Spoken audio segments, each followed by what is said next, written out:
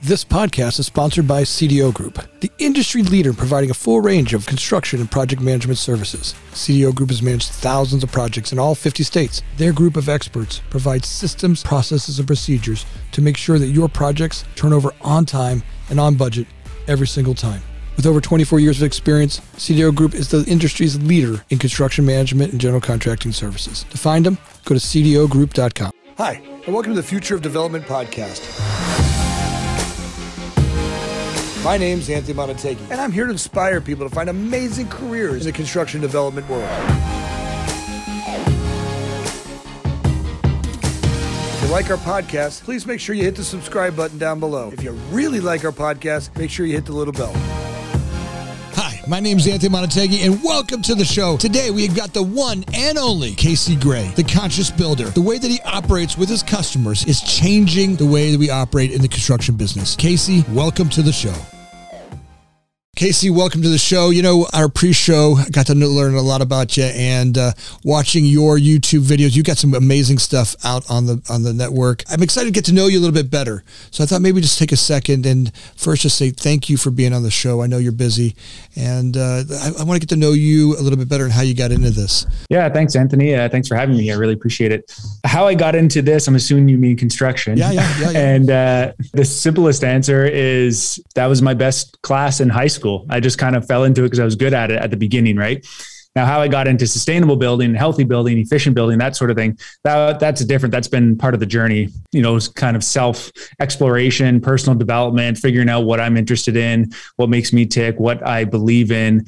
And ultimately, the legacy that I want to leave behind, if anything, just for my son at this point. And that's when the whole sustainable building career kicked off, right? Before that, you know, I'm a carpenter and build houses and so forth. But it wasn't until I started to work on myself, and then my wife and I found out we were having our first child, that I started to think differently. And then I started to ask myself why, right? And that question, why, those three letters, changes everything. That's awesome. You know, I resemble that. You know, we've got 5 children, and 3 of them are girls. And as my wife and I looked at the business, we said, all right, how do we change that? You know, we've got some strong young men that are really, you know, they're part of the business, and our daughters, as they grow up, how do we change this business so that you know, there's not this male-dominated business? So today we're a woman-owned business, and we really embrace how we support the diversity of our people, and it was something that really changed. By the way, it also,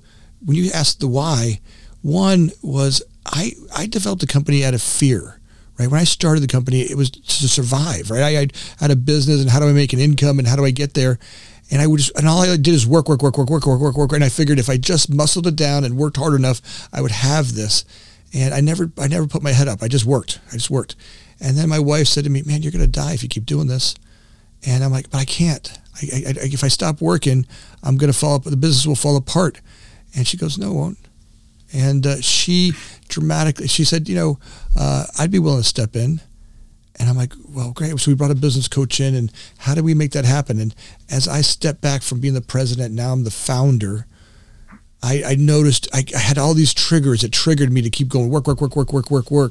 And what happened was I noticed that I kept walking out doing the same thing over and over again, because that's all I knew. By the way, that's what made the business, and I was really good at it. Right. And this business coach came in, and she goes, here, let me show you what the best thing you can do is lock your door. You're on this side. Let the people that you've hired on the other side do what they do. You keep taking the air out of their program, and that's costing you. And all of a sudden, I let them grow, and it was hard. It was hard holding my mouth shut and letting them do it. But all of a sudden, I get to do things like this. I get to. She goes, well, what else? You know, you're missing something to be relevant, aren't you? I go, yeah. She goes, what would you like to do? I go, how about a podcast? I've always wanted to talk to. I love talking to people in the business. And she goes, great. Why don't we start a podcast? And a couple of years we started this, and that's the joy of this. Now I've got this, you know, ability to change. So how did that happen for you? As you look at the why, and you get into sustainable projects, I've seen some of the stuff you've done online, and it's beautiful, right? And the communication you have with your clients is really different, right? The way your clients talk about you, how they talk about your projects and how the projects went. Tell me how that starts to unwind for you as an entrepreneur. Well, it's very much a mindset, right? Like entrepreneurship, as you know, is like 80% mindset and 20% mechanics. And, when those clients are, I'm not sure which videos, we got a lot of videos out there, but if you're, anything that the clients are saying, it's not just about me. It's about the team, right? There's only so much that I can do. I'm usually sitting right here, similar to you, like behind the desk, talking, the business development type stuff, the podcasting, the recording, the marketing, kind of getting people interested, building that trust. But then I have to trust in the team that we've had. So we've been working, it's been a long time working on it, and we're getting better and better, and our systems are getting more and more efficient as we get, and we slowly start adding on to different systems, right? So we're working through all the parts of the business, and it's long. It doesn't happen nearly as quickly as I would like it to happen, right? When you're the business owner, you always want it to go quicker than what it is. And my team constantly has to rein me in, and I have to say, yeah, okay, you're right. But one of my conversations with the team, one of our team members last week, was it's my job to push you beyond what you think is possible.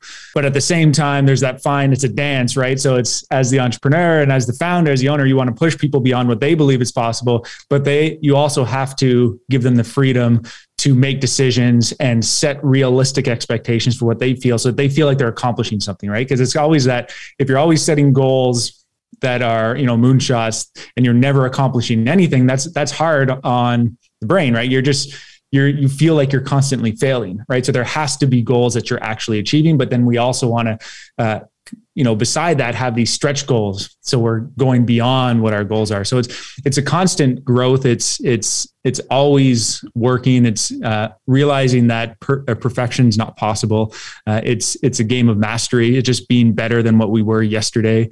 And there was failures in the past. There'll be failures in the future. But those are the things that make us stronger, better, faster, and we continue to grow from there in all aspects of life, not just entrepreneurship. I think entrepreneurship is so great because by going through all the trials and tribulations of entrepreneurship, you actually become a better human as well, a better person. And you realize there's a lot of life lessons in this school of hard knocks, so to speak. Well, there's a lot of joy in it, but I love what Elon Musk says, to be an entrepreneur is to know how to chew glass and then look over the abyss and realize that at any given time I can fall over that. It's this constant pushing myself, looking around. It was easy when I first started with an idea, right? I want to do this, and I was so maybe on the pink cloud, right? I was on this pink cloud of, oh my God. But then it was just me to worry about. Then I was young. I was very very small bills, and I remember our first office. If we made $5,000. That was a big deal, right? Like, oh my God. Then we bought a phone system, right? And as we grew and grew and grew, there's been ups and downs throughout the years. In 2010, we went through a really tough time when the economy crashed and everything dried up. And it was 2 weeks before Christmas, and I had to let a group of people go. And we went from being this, 45 person company down to 3 of us. And I remember that feeling like I wanted to jump out of the window. And today, sometimes that fear creeps in. Right. One of the things I really notice is as I grow, I never want to go there again. I never want to have to call an employee and say that, and thank God since that day that hasn't happened. But it forced me to do is look at things a lot differently. Right. How do I look at the economics? Constantly always on the edge of making sure that we're not, one of the things that's on my desk is an employee handbook. And at the time, someone walked in my office and said, Anthony, we're going to be a redneck company if we don't have this employee handbook. We hired a company, and it was $2,000 to hire a company, and they're going to write the handbook for us, and they're going to tell us all the HR stuff that we do, and then we're going to hire another company to typeset it, and another company to typeset it, and that was another couple $1,000 to typeset, and then we're going to print this book, and we're going to have it all out. And, so we have, $4,000 to $6,000 in this little book, and we had a whole bunch of them printed. And that was about a week after I got the books, about a week after I let everybody go. And they sit in a cabinet in my office. And every time I look at things in expenditures in our company, I think to myself, will that ever become the book? Oftentimes I look at those books and I think, if I didn't spend the money on this, what could I have done? Could one more employee have had a job? Right? Could I have kept someone on just a little bit longer? And so it does give me a little sense of humility and doing that. And I think as an entrepreneur, having a little humility is great for the stuff. But then also, the creator that you are, you can look at things differently than other people can. So you create these ideas and really bring people into them. And like you said, I think you're pushing, sometimes it feels like you're pushing them, but you're really creating an opening for them to go there. And sometimes when they're afraid to do that, that is where I feel like the joy for me is, as I get to look at people and go, yeah, look at what we've done together. Look where we've gone as a company. We break this $85 million barrier as a company. You're like, wow, we broke $85 million. We didn't get all 50 states. Like, wow, we've got that. And we've got these great superintendents that love their job, that love working for us. Great. All right, now what else can we do? Like, what else can we do to be better in the business, better to our customers? How do our customers look at, the turnovers that we turn over on time? And as you look at that, when I read the reviews from your customers, they talk about you in your openness, your ability to show everything. Hey, I even saw one customer said, and I got to the end of the project and he gave me money back because those line items, we didn't use them. Right? The integrity of your relationship with the customers that you're working with. I think that's a lot of what you're talking about, what's made you so successful, at least as I read on your reviews and the stuff that, and the people that have worked with you. So I think that's a big part of it. Talk a little bit about that and what really got you there and creating those relationships that way.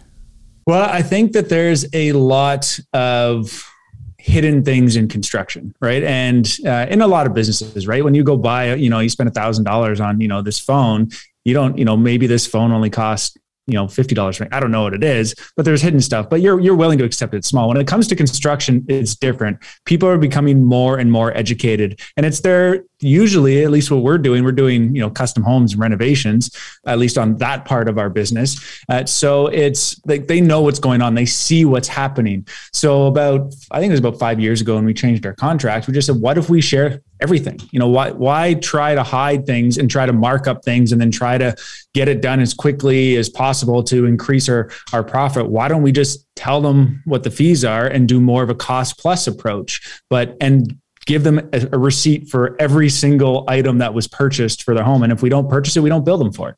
And it's kind of evolved since then, but that's essentially what we do. We say, here's our rates. If we do any work, this is our rates. We're still going to create a budget. And we're still going to do an estimate. We're still going to get quotes for subcontractors, and we're still going to manage all of that stuff.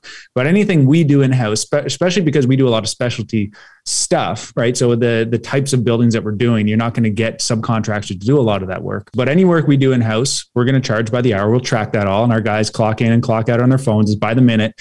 And anything else that comes through, subcontractors, deliveries, materials, there'll be a markup on it. But any time that's put into your project is billed by the hour and it's tracked. And if we do the estimate and we don't use something, well, you don't get billed for it because we had nothing to bill you with at the end of the day. So some areas might be more expensive, some areas might be less. But I think this brings a certain type of client to us, right? It doesn't bring the client who is looking for the best price. And if somebody comes to us and they say that they're getting a lot of contractors bidding on the project, I typically say, well, I'm not interested in playing that game. Thanks for the opportunity, but I'll pass. But if they have a good reason for coming to us and they want us to put a price together to see what it all is, I say, okay, that's fine, but there's a fee for it. It's going to take me time to do it. And if they're willing to pay the fee, then I can tell that they're serious. And if they're not willing to pay, well, then I know that they're price shopping. They're not our client anyways. It doesn't mean that they won't work out for somebody else, but it just means that I don't want to be a part of that project. It doesn't meet our goals. But I mean, ultimately, I've been doing this my whole career, and every one of those price shoppers I think that's the ultimate lie in the business, that when people look at, I want to be a price shopper, ultimately they get hurt the most, right? I think that what I notice about the business and all the thousands of projects we've done in all 50 states with all the people we've ever worked with, all the brands and the companies that we work for, we have some brands we are partners with.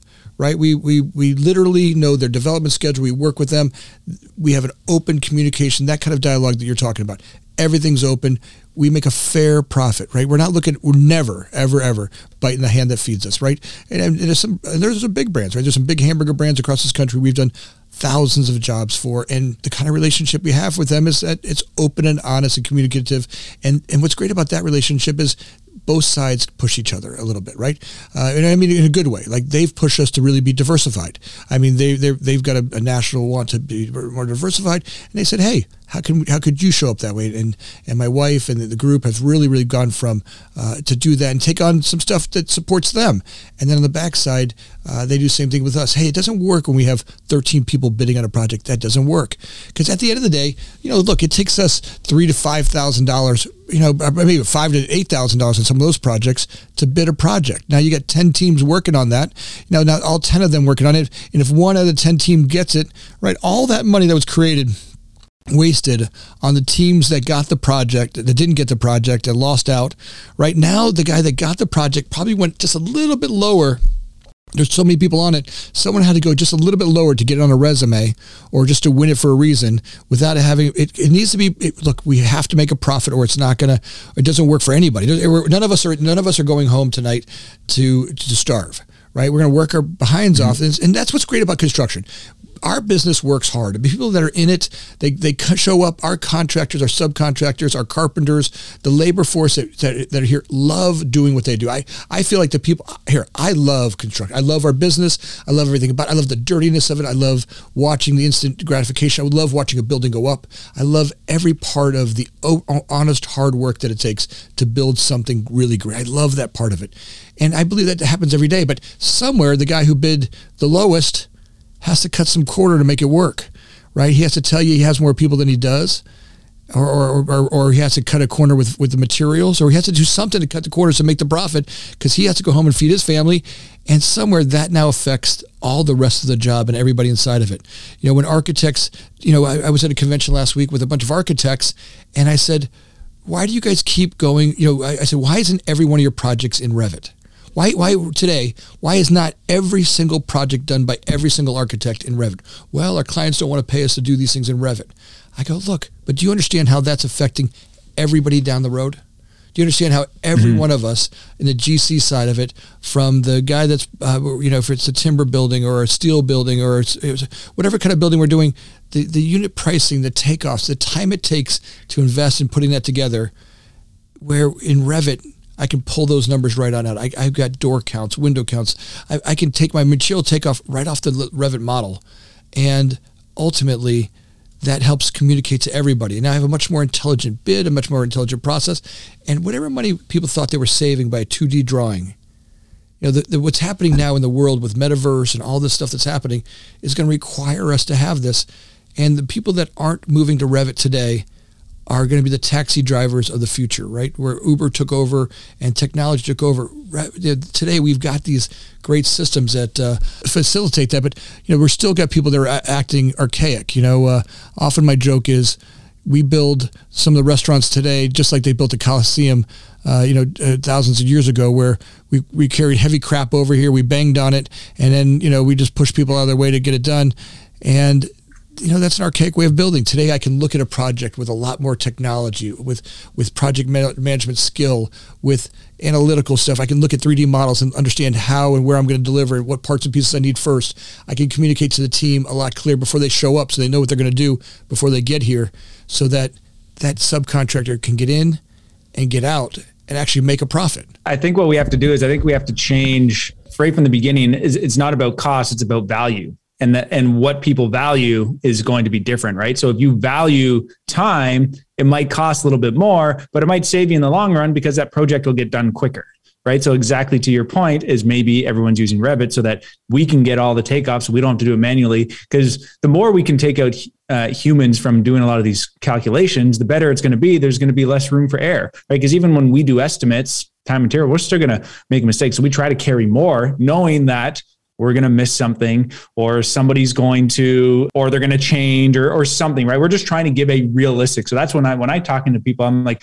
look, we're not going to be the cheapest. I know that, but I guarantee you we're going to deliver you the best value, and we'll work with you to figure out what you value so that we can deliver that. And this is the way that we do that, right? So we still want to follow, we want to drive the bus, so to speak, but they're ultimately setting the destination. It's funny how when you say that, right? The more I can see the project, the more, I envision that the future of our world will be that AI will develop the projects that we do, right? I see a world, the people that I talk to every day on this podcast, there are little silos that are inside the business right now that are building different components from the, the robot dog that Boston Dynamic is doing, to walk around job sites and 3D model it.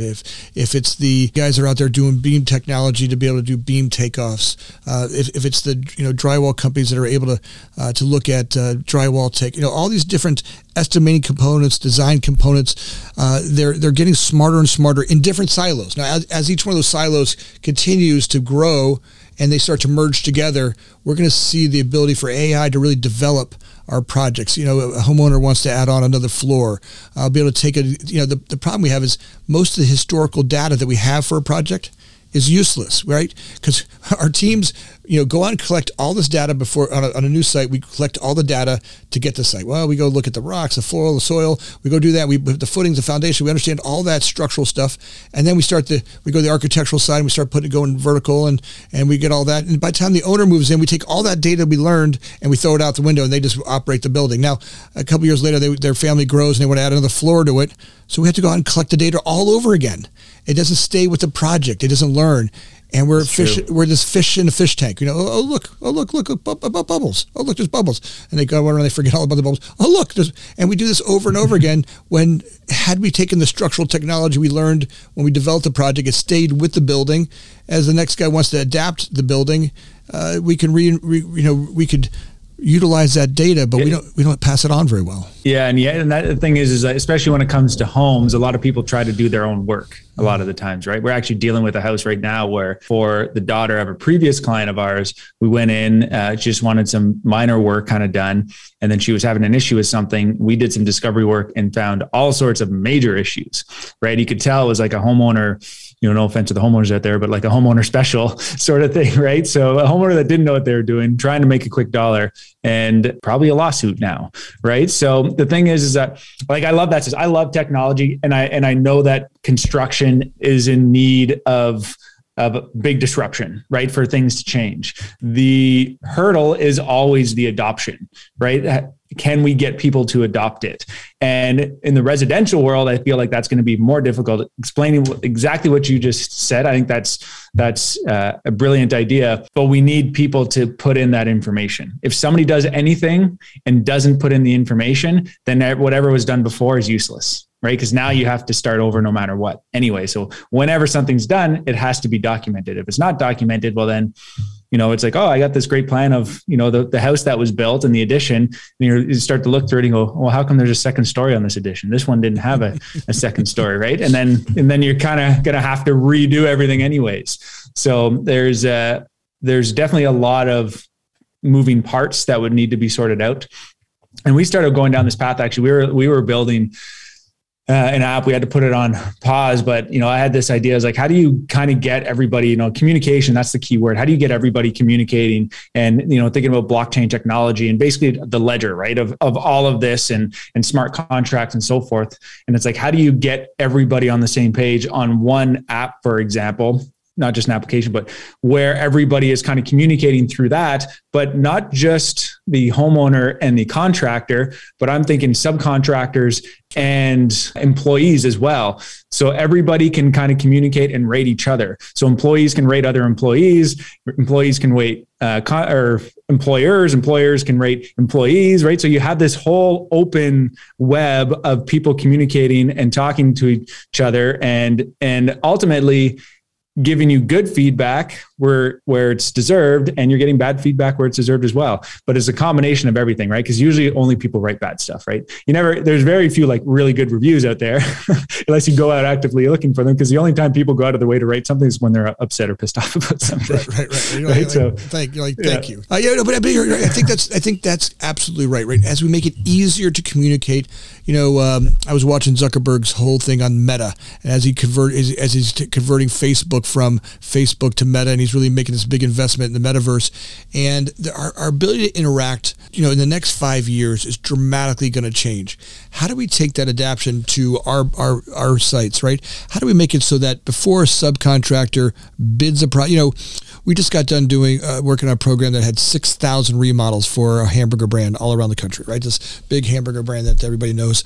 And when we started the program, we were going to rip apart their entire front lobby from stud to stud, ceiling, from roof joist to floor slab, and we gutted the entire building. And in order to do that, it had 11 different teams that had to go to the site, right? You had an operations team that had to go do an assessment. You had to get the architect to go look at it. Then you had, a construction team to put together an initial estimate. Then you got to get bidders to go out and bid the project. Then you had a pre-con meeting to get the pre-con meeting. By the time you're done with just the number of people that had to go to the job site to do 6,000 stores, and they wanted to do this in 12 months, and it was really the design of the future of the brand and really trying to create a massive rollout, we realized that one of the fundamental problems was just the travel alone, right? Just getting people on planes and trains and getting them over to the job site.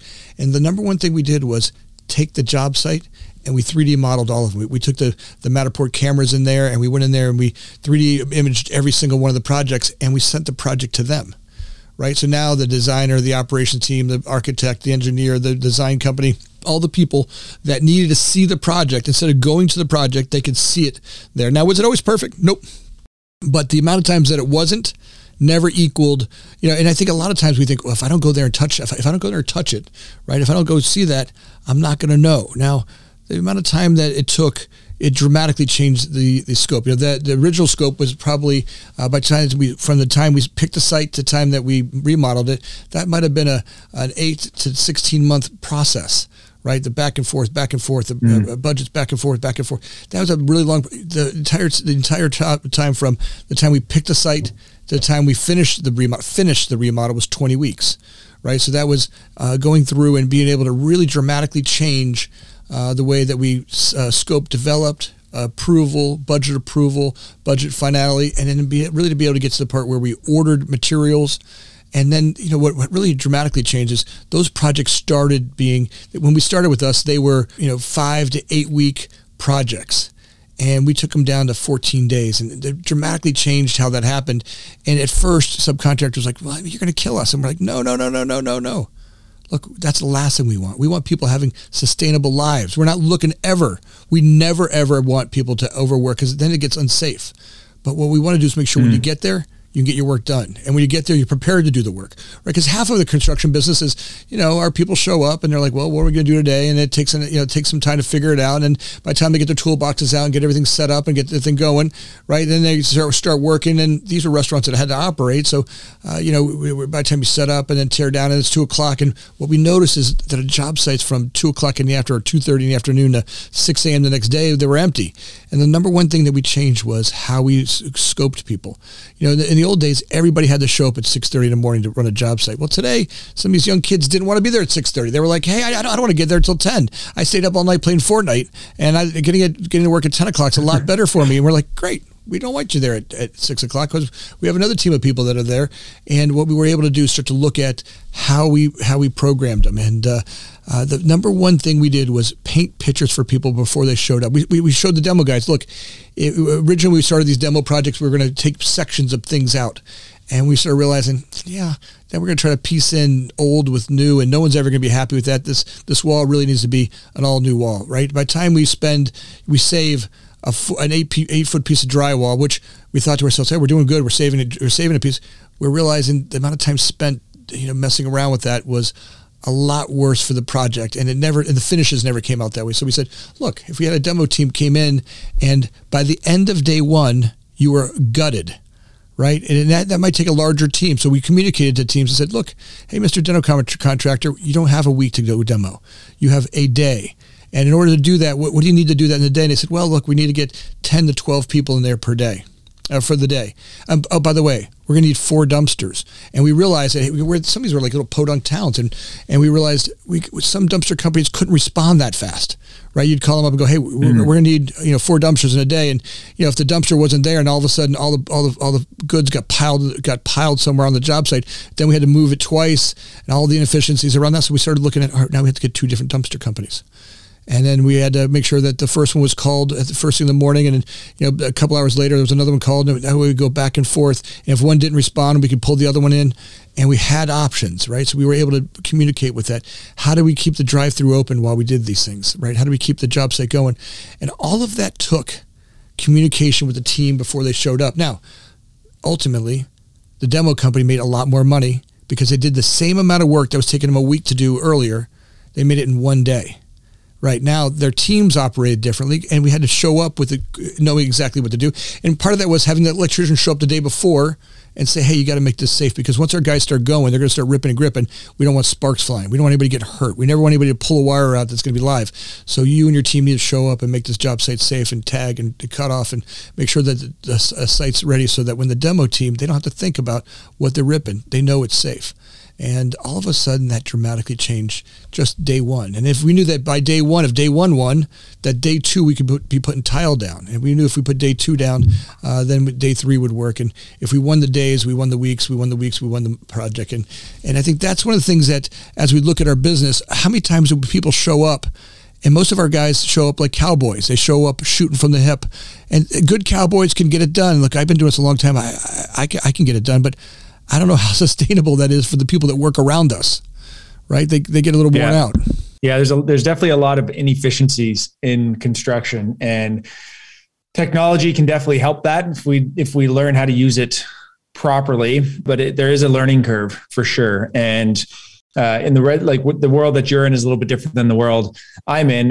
When you're doing renovations or you're working in tight quarters, we can't send 12 guys in necessarily to do demo, or you need to kind of it's more like deconstruction a lot of the times as opposed to demolition, depending on what you're doing. There's always a better way to do it. I believe that, right? And that comes down to system process. Luckily, I have a partner who his background, he's a mechanical engineer, and the way his brain thinks is very much, how do we make this better? So I'm very much like, how do we just move on to the next thing? Let's do I got all these ideas. So I'm kind of up in the sky, but we work well together because he's kind of down on the ground, and he's like, no, like we got to slow down, right? That's the whole reining us in. Let's figure this. Let's make sure this is done better before we do that. And I said, okay, well, you work on that. Let me know if you need anything, but I'm still going over here. So very much partnerships are a huge help in that. But it takes a lot of people, and everybody needs to be on the same page. And like you said, communicating, and with proper communication, proper planning, I think anything's possible. My wife and I operate that way. When she took over the company, one of the number one complaints she had about is that I was wearing people out. Right, I'm always excited. Mm-hmm. I'm like a football coach. You got this. Go get it. Go run. I'm very excited. I love the business. I get people excited, and I push people really, really hard, and sometimes really push them. And she's more about building family, right? She's more about building a community, long-term growth as a company that's sustainable, right? And that's one of the biggest changes we've had over the last couple of years, is that the people that work here, the quality of not that we don't still go really, really fast and do some dynamic programs. It's just we do it in a more conscientious way. The way we look at the business, the way that we operate the business, the way that we operate really has people have, we've got, a different way that we do vacations. We give people a lot more vacation time. We expect people to leave the business and go check out for a while, get some vacation time, and really enjoy their lives, right? I think it takes both that type of energy, right? You need your energy and you need your wife's energy, right? And you that's what makes a family, right? You need the polarity, right? Some people, you need the one side at a certain point, and you need the other side at another point, right? But I think you can't have just one or the other. I think you need to have one and the other for like a true family and growth, and especially in business and anything really to happen, right? That's why, opposites attract, and that's why people get along, and that's why there's also fighting and there's, that polarity, because that's all part of the journey, but that's all, it doesn't mean it's bad. It's all just what it is, right? So that's great to hear. My wife actually helps me in my business as well. I actually did a webinar yesterday, and on the webinar I was telling people, I'm like, she's my secret weapon because of her background and her experience and the way that she thinks. Is like, I've spoken to my wife a lot of times before going into meetings, and I'm very happy that I had her by my side, because that meeting would have went very different if she didn't talk some sense into me, right? So absolutely. I often say, no, she's the gauntlet, right? If before we hire people, especially in key positions, she gets to spend time with them. She really listens to them and hears them different than I do. I look at them from one way. She really looks at them from sustainability or the team that we're looking for. And I think that's a lot of fun to have that yin and yang. As you look at Conscientious Builder, there was a great 60 Minutes article a couple weeks ago that I loved, right? This is a guy that was building these hospitals out in the middle of Africa and really taking into approach, I loved it. I really got excited about the way that he was designing the hospitals, a lot more airflow, a lot more open space, being able to give people a lot more space. But even more importantly, what he did was instead of going to the big companies that could come in with bulldozers and the way that they were building, just fast and get it done, he went to the locals and said, these projects that could have been done with maybe 400 people might have taken 4,000 people from the local tribes. But what ended up happening was it slowed down a little bit. There was a lot more manual labor, but in that creation of that really developed its own economy. It really created a sustainable economy, where it created more jobs. It actually created the customers that were going to work, that were going to be in the hospital. And they had part of building it, and they really went to the local market. And a lot of times we are looking at programs where we're bringing in the local market and the local people that are from that area to build the projects that we do. I think that's a really important part of a different, not just the materials that we use, but the people that we use, right? It's not always about faster, but it's also, I think part of being conscientious is how is this impacting the community that we're building in, right? What's the long-term effects of the work that we do here and the people that we hire here and the way that we hire them? When we leave there, not that we make a profit, but did the community benefit from that? I think that's a big part of us when we're looking at conscientious building. There's so many things, right? So I call it the conscious builder because it's not that we have the answer for everything, right? The idea, like if you think of the word conscious or what consciousness is, it's a state of being aware, right? So we see our responsibility as bringing the information that we have, as much as we have, and sometimes homeowners bring other information, right? But the idea is you bring all that information together so that you can make a conscious decision, whatever is best for the community, whatever is best for the family, whatever is best for whoever's involved, right? But ultimately, you're working towards whoever's kind of paying the bill, who's going to be using this space at the end of the day, whatever it is you want to design and build something that works with what they need. And there's a lot of factors that come into play. So when you're building somewhere like that, I think that's a lot of sense to get the community involved. I think one of the issues that happens a lot with charities, for example, who raise money and they go out and build schools and stuff, is that they go out and they just build it. They basically say, here's a school or here's a hospital. And they don't work with the communities because what the community really need was a more stable economy. They needed work. They needed to learn, right? You want to teach them how to fish, not just give them a bunch of fish, because then when they run out of fish, then what are they going to do? Right? The whole point of it is to give them skills as well throughout the process, not just give them something. It's the same thing. You don't just want to go give somebody a bunch of money who doesn't know how to manage it. You need to teach them the skills on how to manage it before they have a whole bunch of money, because money flows and stays with people who learn how to manage it. And that's something I've had to learn the hard way too over the years, right? But I've started to ingrain that even in my kid is start talking about stuff like money. The stuff that they don't talk about in school is the most important stuff that we need to learn. And, that's one of those things, getting people involved, right? Getting the key stakeholders in and working together, because sustainability isn't just about the products that are being used or how efficient the building is. Sustainability is everything, right? Are you actually going to be able to use this long term, right? If you build a quote unquote sustainable home and you're not comfortable, you don't enjoy it, so you get rid of it or you want to tear it down. Well, that wasn't very sustainable then, right? So there's a lot. I think we get stuck on certain words and we forget that they can have multiple meanings. No, I think it's great. I've got a 19-year-old son who he just wanted a new his first car. We helped him a lot when he bought it, right? We put up most of the money for it. He put some money up for it, but we put up most of it. And I kind of feel like he didn't take care of it that well. Right. And exactly. He may have abused it a little bit. Right. And he, it was a Mini Cooper and he souped the damn thing up so much you could barely talk when you sat in it. And it maybe being 16 didn't help out either. He pushed the limits on that, and maybe not even so respectful to the vehicle. today he's 19. He's going to buy another vehicle, and he's made the investment in it. Now I look at that car and I really see a difference. That's his car. He's earned it. He went to college and he didn't like college and he wanted to back out and go into the trades. And he went into the trades and he's loving, getting his hands dirty every day. And he comes home, he's exhausted, but he loves what he's doing. And he makes $700 a week. And as a 19-year-old kid, I'm like, that's awesome, right? It's not a fortune, but it's a pretty damn good living for a kid. And now he's invested in his own car, and you could just see the pride by which he does that. I think as we get people involved in developing their stuff and supporting them in developing their product or even the work that they do. Look, when your team creates something and they can look back and go, man, we made that together.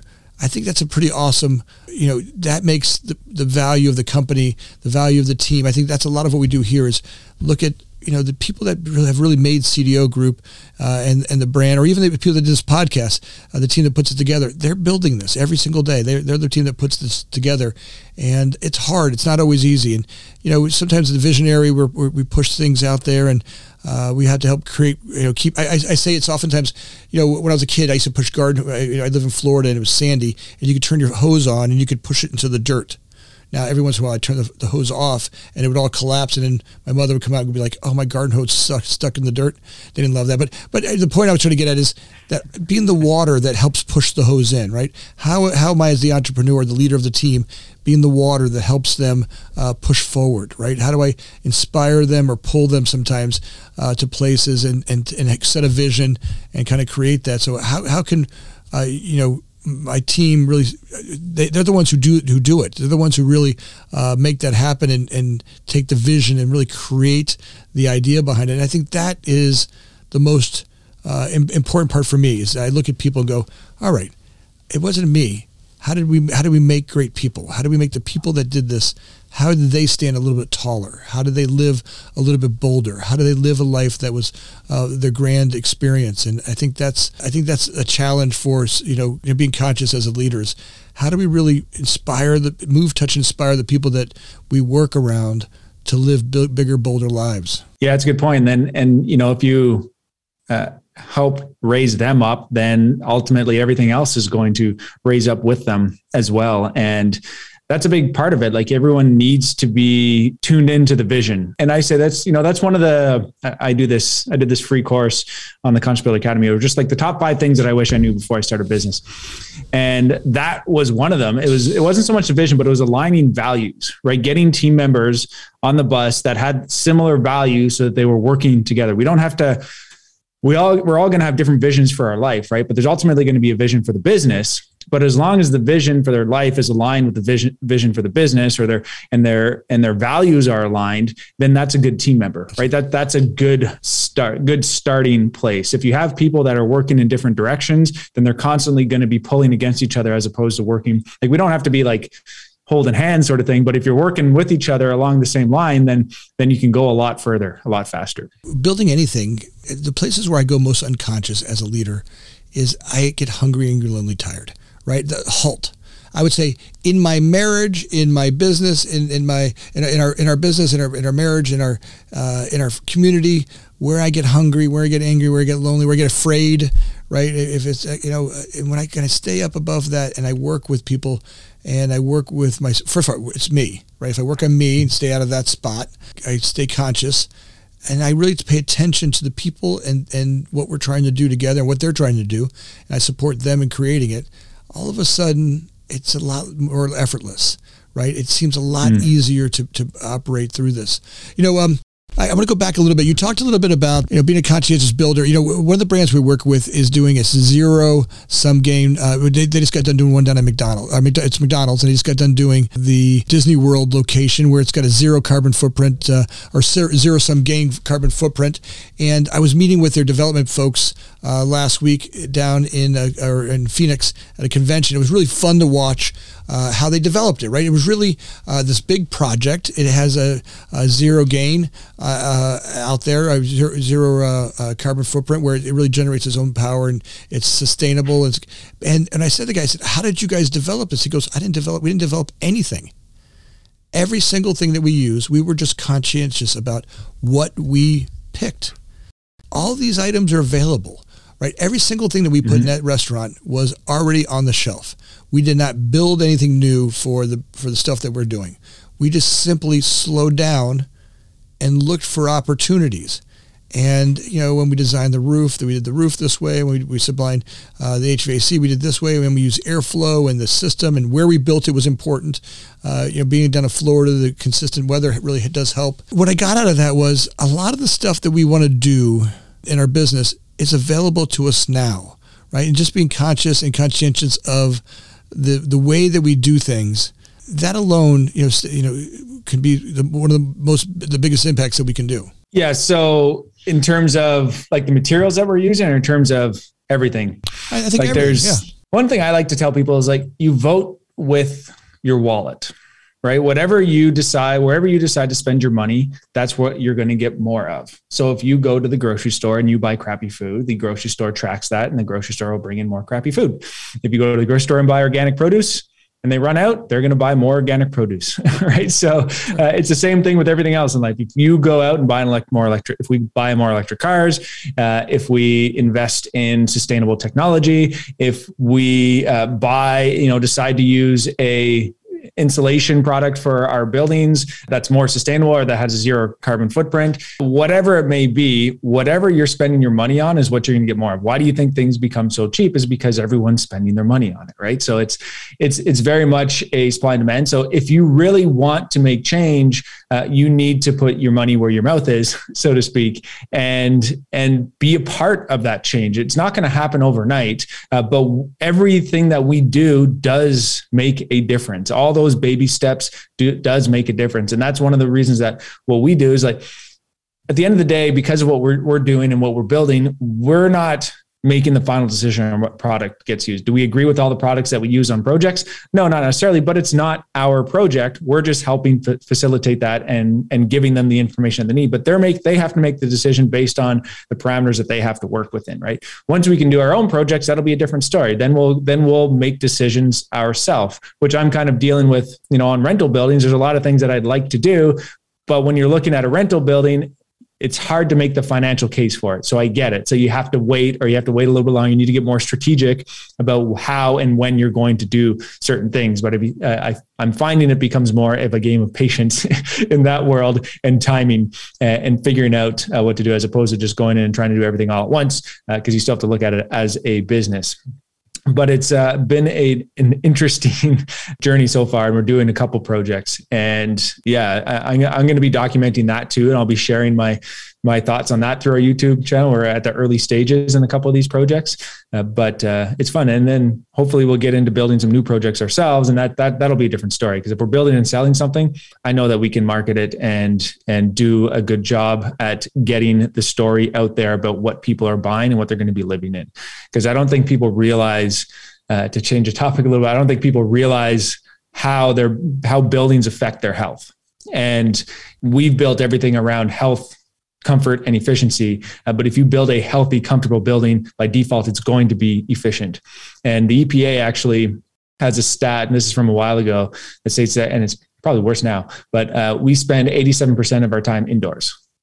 And if you think about that, it's not just in our house, but that's in a house, in the vehicle, or in a subway, or wherever you live, to another building. Now it's mostly home. But I had to go outside yesterday because I was in my house for like 2 days. I didn't have to go outside for anything, right? I didn't have to travel. I didn't have to go anywhere. So like last night, I'm like, I got to go outside. I got to go do something, right? I just have to go get some fresh air. But that's what's happening. And we don't realize all the stuff that we're breathing in, right? So these are things that we educate and help educate people on. Is like the materials that you're putting into your house, you're going to be breathing in, right? So there's a lot of things that affect our health: stress, sleep, what we eat, what we drink, all sorts of things, but there's also what we breathe.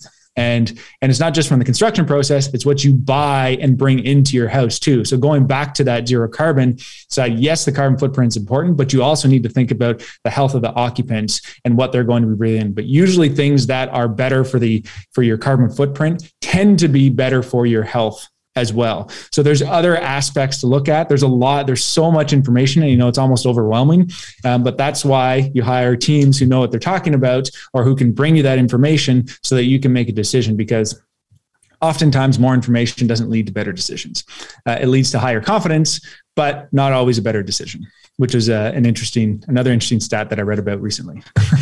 Knowledge doesn't always, just because people have knowledge of it. Hey, by the way, I know that from the way that I eat in my belly. I know how not to be heavy, or I know how to be skinnier is not eat. But for some reason, that knowledge isn't always translating to the donuts that I'll eat every once in a while, or whatever, cookies. I'm sneaking. But I think it's systematic to our environment and the world that we're in. I just came back from Portugal, and we ate up a storm, and it came back, and I was actually, but we walked a lot. We walked a lot, and really got to enjoy Portugal, and did a lot of walking through all the cities there, and came back and just felt great about it. And what we really noticed was we probably ate more than we normally eat, but the way their food is, they don't have all of the products that we do that are all, heavily produced. And a lot of their stuff is a lot more naturally organic, and they don't have the GMOs. In fact, they don't even allow the GMOs that we have here in our pastas and our grains and the breads that we have there. We ate bread and olives and pasta almost every single day. We would never eat that here. I mean, our house is pretty healthy, and all of a sudden we found ourselves, enjoying a little bit more than we would have because we're on vacation and we wanted to experience it. But we came back going, wow, there's something really different about the quality of food that they're eating. And I think that's the same thing with the construction methods. A lot of times when we look at the quality of the construction that we have, when people say, I want to do things, when that owner that bids out to 10 different people bids out a project, they kind of get what they pay for, right?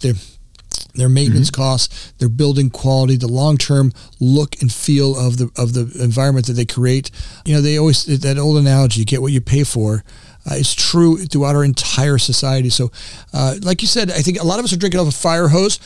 As people want to be more conscientious builders like yourself, I know you've got this amazing YouTube. How do they find you? How do they get into you've got that great school. So let's talk a little bit about that and how people can become more conscientious builders. Yeah, the best place, I guess, if you want free content is YouTube. We put out a lot on YouTube. So if you just go to YouTube and search The Conscious Builder, you'll find all the stuff that we're putting out on a weekly basis, interviews, as well as projects that we're doing and updates. We have a 3-day cottage 10-episode series that we had released. So lots of great content there. Search it. And we're even going back to some of the older stuff, realizing that can be redone, right? So we do a lot of, it's all to do with residential building, but passive house, net zero standards, healthy, comfortable, efficient building. That's what it's based on. Now, we also have started building out the Conscious Builder Academy, and that's at consciousbuilderacademy.com. That is designed more for the contractor. So the contractors want to take their business to the next level. We are not only helping on the construction side and building, we haven't even released courses like that yet, but the first step that I realized when I started my business, what did I need help with? Because the first step is to make sure that these businesses, these people who want to do a good job, stay in business. And that's what we're starting with, is how do you make sure that these, most part, our demographic that we're aiming for is the younger guys who are starting, where I was 12 years ago, is what did I need at that point? How can I help those guys avoid the pain that I had to go through, avoid that loss of money, the loss of people, the loss of time? More importantly, how can I help with that? That's what we're designing, and want to make sure that those guys stay in business. Because one thing I realized in being in the industry from a very young, actually, is that I would go to association meetings, and the competition wasn't the guys sitting around that table. The competition was the guys that weren't around the table, that are out there working out of the back of their truck, underbidding everyone, going out of business, creating a bad reputation for the industry, right? That's the so-called competition. But there is more than enough work for all the guys who want to do good work, because even if that guy working out of the back of his truck gets the job, chances are it's going to go south. Something's going to happen. Either one of two things will happen. You'll need to come in and save it or help it if you want to help, or they'll realize on this one that they made a bad decision, and the next time they go do a job, they will be looking for somebody who has a better reputation. That happens all the time, right?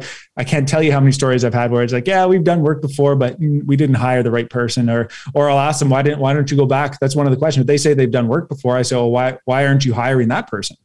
Right. And bringing them back. And there's usually a story, right? So there's more than enough work for everybody. And that's what the Conscious Builder, or the Conscious Builder Academy, is about, is bringing those guys up, bringing them up to the next level, helping them, supporting them so that they can avoid that pain and ultimately grow their business. It doesn't matter if they only want to stay as 3 people or grow beyond that. The idea is to just build a sustainable business and a lifestyle that's going to suit you. I think it's amazing that the content that you're creating, I've got to watch a bunch of them, and it's great content. If you guys want to get on, if you really want to see that 3-day house the project, that it's a great project.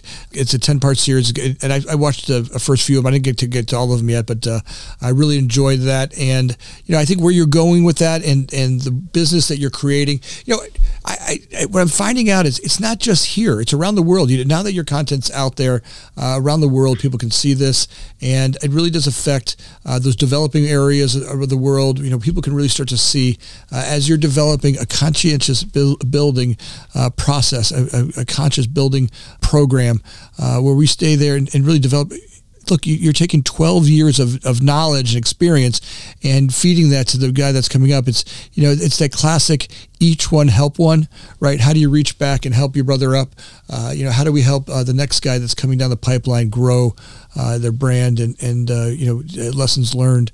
And I think that's something that we all came from very tribal experience. We for thousands of years we were tribal. We had elders that did that. Our industrial revolution kind of took some of that away because you kind of went to work and everybody thought you could get it in school. But today we're noticing that that's really important to each and every one of us. And YouTube is the modern communicator of tribal knowledge, and it's really amazing what you're doing, and I'm grateful for that. So people can find you where? Let's go back to your websites and connection points. Yeah, the best place to just get all of our links and kind of the most recent updates is we actually created an Instagram link. So if you just go to theconsciousbuilder.com/Instagram, and conscious is CONSCIOUS. For people, there's 2 ways, right? There's conscious and then the conscious, which is more spelled like science. But that kind of we always update that page with whatever we're working on at that point. And then from there, that'll link to everything else that we have going on. Awesome. Well, thank you again for a great time together. I am grateful for this. I know you're busy and got a lot going on. And as you continue to develop, I look forward to you coming back on and keep sharing your development with the Academy and the great work that you're doing and you and your team are doing. And congratulations on everything. Well, thank you so much, Anthony. I really appreciate it. Thanks for joining us. My name is Anthony Montague, always looking for people to bring insight into the industry, finding ways to inspire people to have amazing careers in the development world. If you liked our podcast, make sure you hit the subscribe button down below. If you really liked our podcast, make sure you hit the little bell. Thanks again for listening. Please share it with your friends.